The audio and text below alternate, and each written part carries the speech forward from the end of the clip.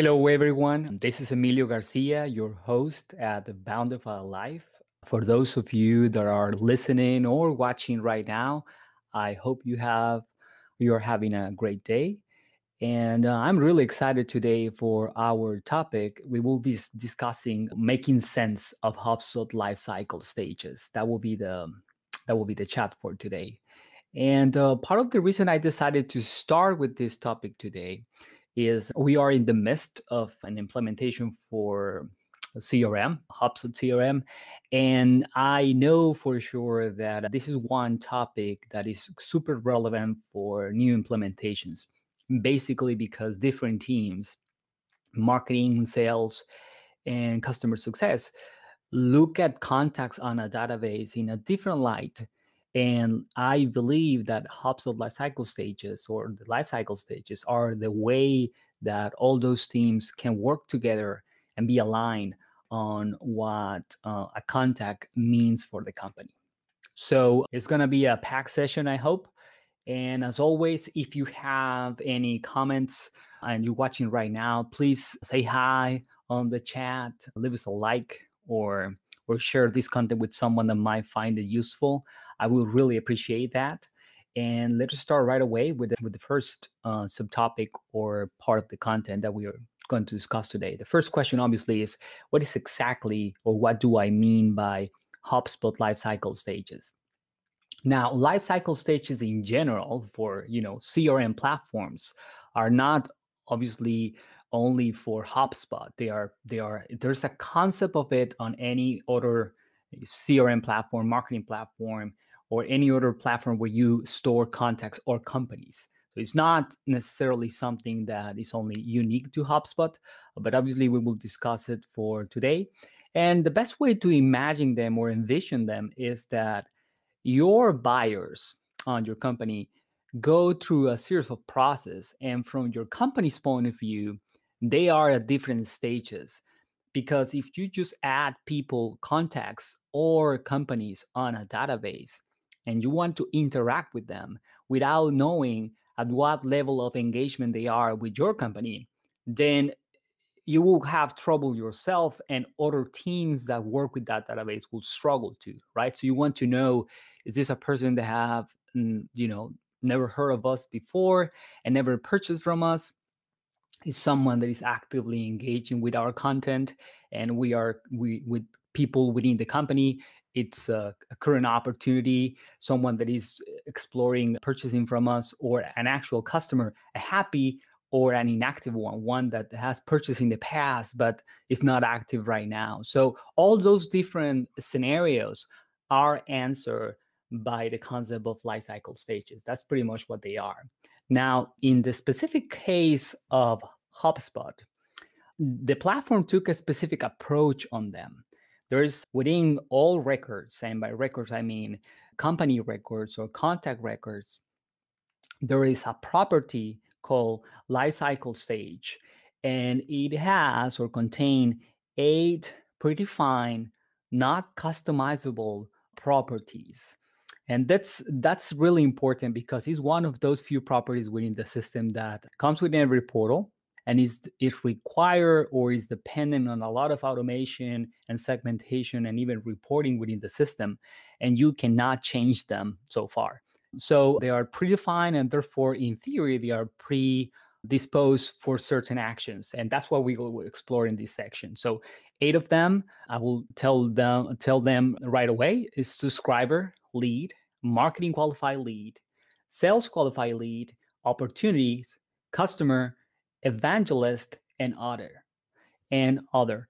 And so let us dive into the meaning of each of them. As you can see, it's a progression from a contact that has not interacted a lot with the company to the point where you have someone have purchased in the past and is someone that is promoting the company actively. So the first one, subscriber, is most of the time defined as someone that you have on the database that is, and this is very digital oriented, is subscribe to your blog or your newsletter. Most of the time, the information that you have about this person is just the email. Sometimes you might have a name, the first name or the first and last name. but that's much it. There's no much information about that person. It's a passive contact that is consuming your content, but hasn't interacted with any other form or premium content available on the website. Then you have lead, and this is usually the bulk of contacts for most companies. It's any person that is of interest for the company, either because they have downloaded or acquired, participated in a webinar, or downloaded a piece of content, or because someone within the organization, either from sales or marketing or customer success, have set up the contact, but it's not a client. It's just someone of interest, right? So that's the name of lead. And usually this concept is the one that creates a lot of confusion, because what sales means by lead and marketing means by lead can be different. And in theory, the answer to that is the next two stages: marketing qualified lead and sales qualified lead. The main difference between them is that on marketing qualified lead, there's something that marketing deems appropriate for that lead to be passed on sales. And there are two ways to do that. One is based on behavioral data, like people coming back to the website, interact with the emails, just being active on social media for the company profiles or pages. And the other can be more specific, based on definitive actions, like filling a contact form, or just picking up the phone and asking for a meeting with a sales representative, or requesting a demo, for example, of the product or service. Either way, marketing considers that this lead, this contact, have moved beyond just being on the database, and is deemed to be passed to sales. And sales qualified lead usually is used as a way to confirm from sales that the lead, it's a valuable one that is worth pursuing or having a conversation, because there might be an opportunity on it. So these two stages can be used as a way of interacting, or a layer between marketing and sales. Now, opportunities, or the opportunity stage, is for those contacts that right now are engaging in an open opportunity for the company. In the case of B2B, that usually means that there's an active conversation on after the demo, for example. There's maybe a proposal going on right now. And obviously, any of those stages of the deal, the contact itself is in the opportunity stage. Next one, customer. In that case, obviously, is when an opportunity got close and you have a new client or a new customer, and the company or the contact is them a customer. Obviously, here, it's also people or companies that have purchased in the past, but might not be current clients anymore. The next one, evangelist, is a special case for clients or customers. Not every company uses them. And in this case, it's people that have been using the product or service for a long time, or long enough to be promoters of the company itself. And they're usually happy customers. If you have an NPS survey in place, they're usually your 9s and 10s. And in theory, you identify them because you want to do something different for them or with them, compared to your regular or the rest of the database that you consider your customers. And finally, catch-all stage is others. In theory here, this one you can use for anything that is not necessarily tied to the business, but is relevant for the company. For example, can be employees that you have on the database, can be partners that you work with, or it can be providers or suppliers that are part of the company, and for whatever reason you want to have, and there's some communications going on, but obviously they will not follow this more client or buyer oriented process itself. So those are the stages. And now obviously the question is, why to use them? Why rely on this concept? And there's a couple of examples that I'm going to share here that I have found that are the most relevant or the most common from the conversations that we have with clients. The overall principle, and this is the first one, the overall principle will be that life cycle stages become really relevant when you have more than one team working on the CRM platform. And what I mean by more than one team is that more or beyond marketing or sales or customer success.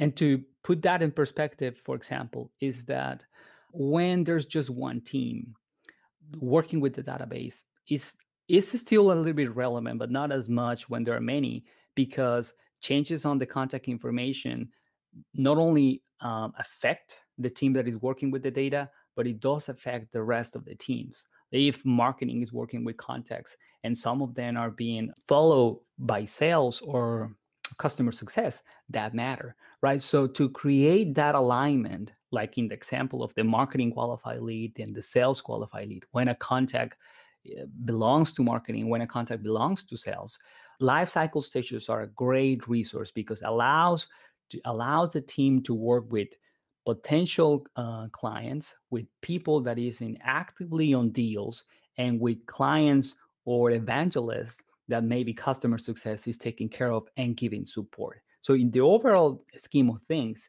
the biggest reason that you want to have them and especially use them is because you want to align the efforts of those three client-facing departments. Now, being more specific, for example, for marketing, if you have multiple campaigns and some of them are geared toward people that have barely heard of your brand, that are in the awareness stage, versus people that might be down the funnel, that they already know your brand, they already know the kind of solutions that you offer, and they are looking for case studies, for example, and understanding if you are the right fit for them, your campaigns need to support that. And using life cycle stages is a great way to understand which campaigns do you gear toward each of the groups. For example, top of the funnel will be maybe for leads, and if you have marketing qualified leads, maybe you want to offer them by email or other sources like advertising, case studies, instead of regular, more middle of the funnel offers. So in marketing in general, your offers, you can segment those based on that. And obviously, the biggest way that you can implement that segmentation is through email. So when you're sending your email campaigns and you want to customize them based on the stage, you can use that as a reference, right? The other great advantage too is that, because usually in this case on HubSpot, your database have those stages.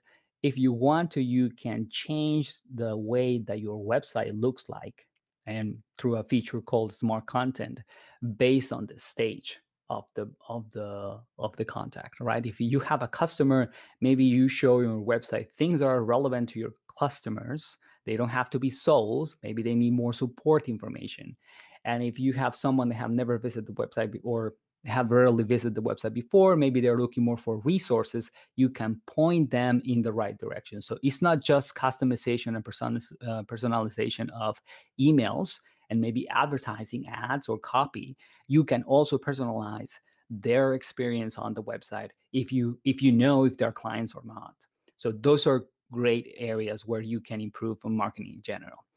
Now, the other great advantage of having them is, in general, contact and company ownership, right? As we were saying, these roles that marketing and sales and customer success have, maybe subscribers and leads and marketing qualified leads belong in general to the marketing department. They might not have a specific person assigned to the contact or the company, because those stages are still early on the buying cycle. But once you have a marketing qualified lead that you want to assign to a sales rep or a SDR, or definitely an opportunity that is being followed by someone, you want to know who within the company is responsible for the communications. And that ownership is relevant depending on the stages. So probably, definitely, opportunities are going to belong to sales and sales qualified leads. And finally, customers, depending on the size of your company, might be the responsibility of an account manager or customer success team, and not the salesperson that closed the deal anymore. Definitely, evangelist will be another scenario. So It's not just who is the owner, also is what happened when the client comes back to the company by any channel. If they come back to the website, or they start a chat conversation, or they just pick up the phone or fill a form, it will be useful to know, if you have on the database already, what is the stage that they are, so you can send that person to the right people or the right person within the organization. If it's a current client, you don't want to ask them or offer them things when they're really looking for help, and the other way around. So having those or using those life cycle stages allows you to assign owners, and therefore immediately assign the right person to your contact or to the company that you are managing. So that will be a great use of life cycle stages. Another one, really relevant too, will be in general for forecasting, because you will over time have a cadence, right? X amount of leads become marketing qualified leads. X amount of marketing qualified leads eventually become sales qualified, and so on. You have the percentages of people that move from one stage to the other. And over time, that will allow you to forecast your business results. Super relevant obviously for sales, because they will be on the lookout for the numbers between SQLs and opportunities, for example. But it's also relevant for other areas, like in the customer success case, they want to know the cadence of new customers so they can have an appropriate size for the customer success team, and definitely marketing that is in part providing new leads to the company will be interested in knowing what percentage of leads become marketing qualified leads. So if you are using those life cycle stages, the reporting tools within HubSpot will allow you to know the percentages from one stage to the other, and you can use that to forecast sales, customer success requirements, and obviously gauge how big your marketing effort has to be to match your business goals. So really relevant that point. And finally, the one that you can take advantage of is in general for automation. And you can get a sense of what kind of automations you can have. For example, as we were saying, if you have a person that comes to the website and have an assigned owner, and it's an opportunity or a client, that you can trigger a message to the owner to let them know that their customer is on the website, they might need something, and they can proactively reach out, right? Or you can also use behaviors on the website to trigger stages. Like, for example, if someone fills a form, they automatically become MQLs if they are not yet. Or if someone opens, some of these automations are actually built or baked in on HubSpot already. But if someone creates a deal out of a company and contacts, all the associations will transform that person or contact into an opportunity. The same goes for customers. Another example of an automation would be if, for example, you have a client, that client rate you with a 9 or 10 on your NPS or your Net Promoter Score survey, then or score, then you might make an automation to define that person as an evangelist. So you can use automation in both ways. Either the changes on the stages trigger events based on ownership and any other information that you have with your contact, or you use certain behaviors and events within the company to trigger changes on life cycle stages. Either way, using them properly allows you to have successful automations that would simplify and make more efficient the work within your company. So those are in general the main reasons. And if you come up with more, please let me know in the comments. I will be happy to read some of them. There is one final topic that I want to add to this conversation, and it's again the reason I started the conversation today, and is the difference between life cycle stages and another related, very similar property, but not quite the exact thing, called lead status and the leads and deal stages. So usually there's a lot of confusion around those three terms: life cycle stages, lead status, and deal stages. So, for example, life cycle stage and lead status, what they have in common is that both are properties for companies and contact records. But the difference is life cycle stages, again, they cover the whole buyer journey from someone that became a subscriber to someone that is an active client or is a happy promoter of your company. Lead status on the other part usually covers just section, which is the path between SQL or sales qualified lead and opportunity. It's required to have that granularity, that those stages, because usually on that stage the sales rep goes through a series of steps that are relevant to move the buyer or to follow the buyers from the process of being sales qualified lead for the company perspective, from the company's perspective, to being an opportunity. Like, for example, a sales rep get assigned the lead, and that person maybe sends an email or start a phone conversation.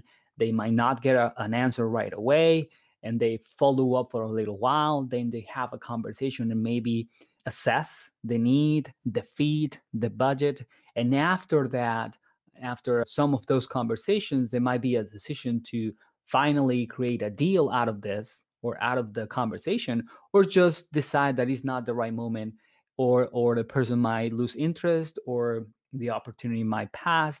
And so all those different scenarios you can manage using lead status, which is the last difference between the two.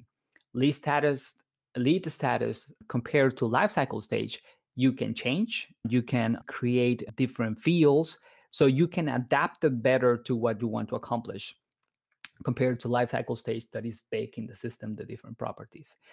Now, for deal stages, the difference is that it's a completely different thing. Deal stages matter to deals, which is a different kind of record on the CRM, right? So in the case of life cycle stages, you use that for contacts and for companies. And again, it goes from being a subscriber to an evangelist.